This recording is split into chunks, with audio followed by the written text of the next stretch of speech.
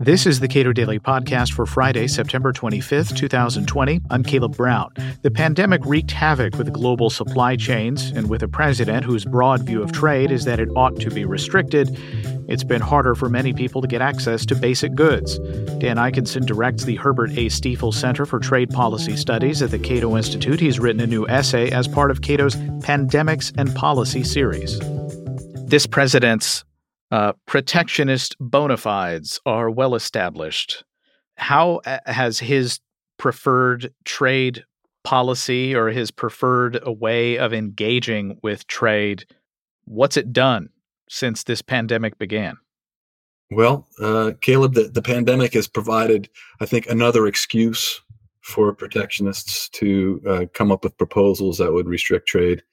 In response to the pandemic, the Trump administration and the Biden campaign, and as well as congressional leadership on both sides of the aisle, have offered up proposals to repatriate supply chains, to restrict government spending to goods and services produced domestically, to impose tariffs so that to prevent greater reliance on imports, and to subsidize domestic production of everything from pharmaceutical ingredients to personal protective equipment to semiconductors.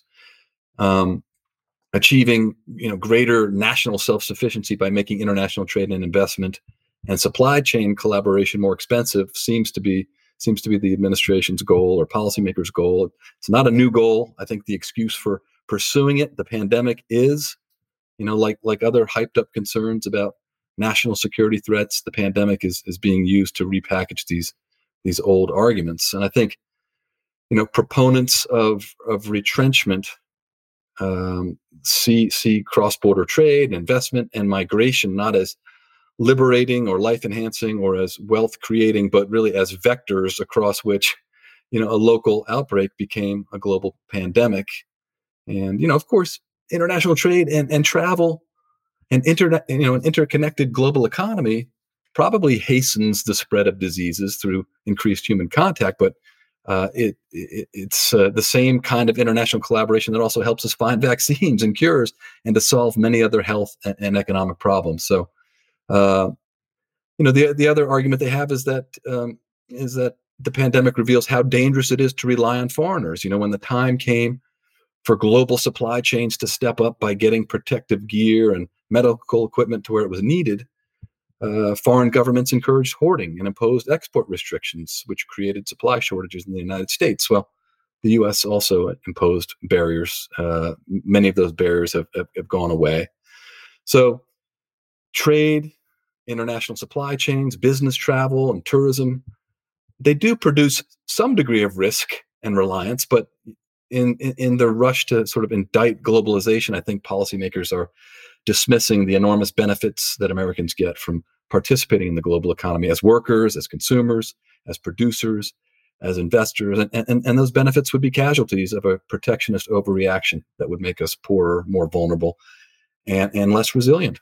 So what has protectionism given us? As I said before, the president's bona fides on trade are pretty well established as being protectionist. What has that done with respect to the ability of the U.S. to secure critical supplies that are a part of global supply chains?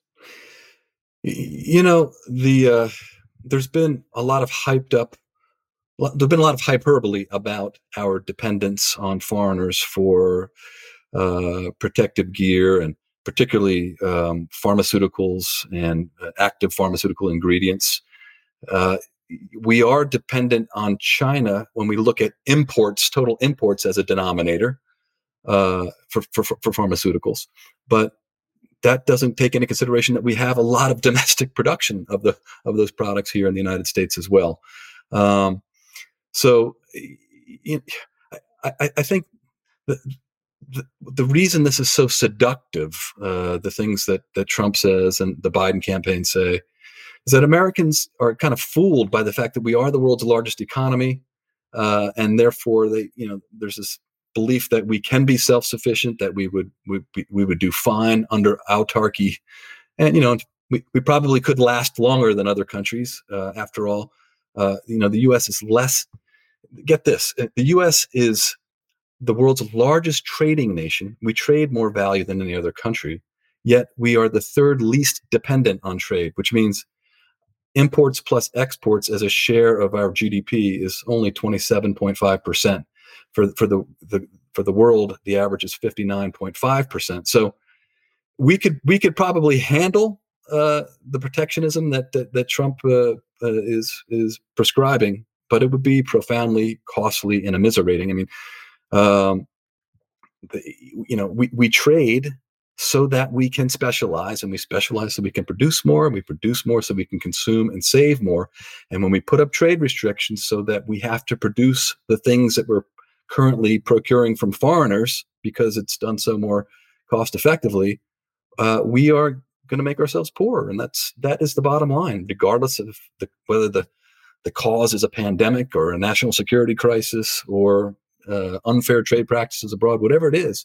When we put up trade restrictions, we will be poorer as a result. Dan Ikenson directs the Herbert A. Stiefel Center for Trade Policy Studies at the Cato Institute. Subscribe to the Cato Daily Podcast anywhere you please and follow us on Twitter @Cato Podcast.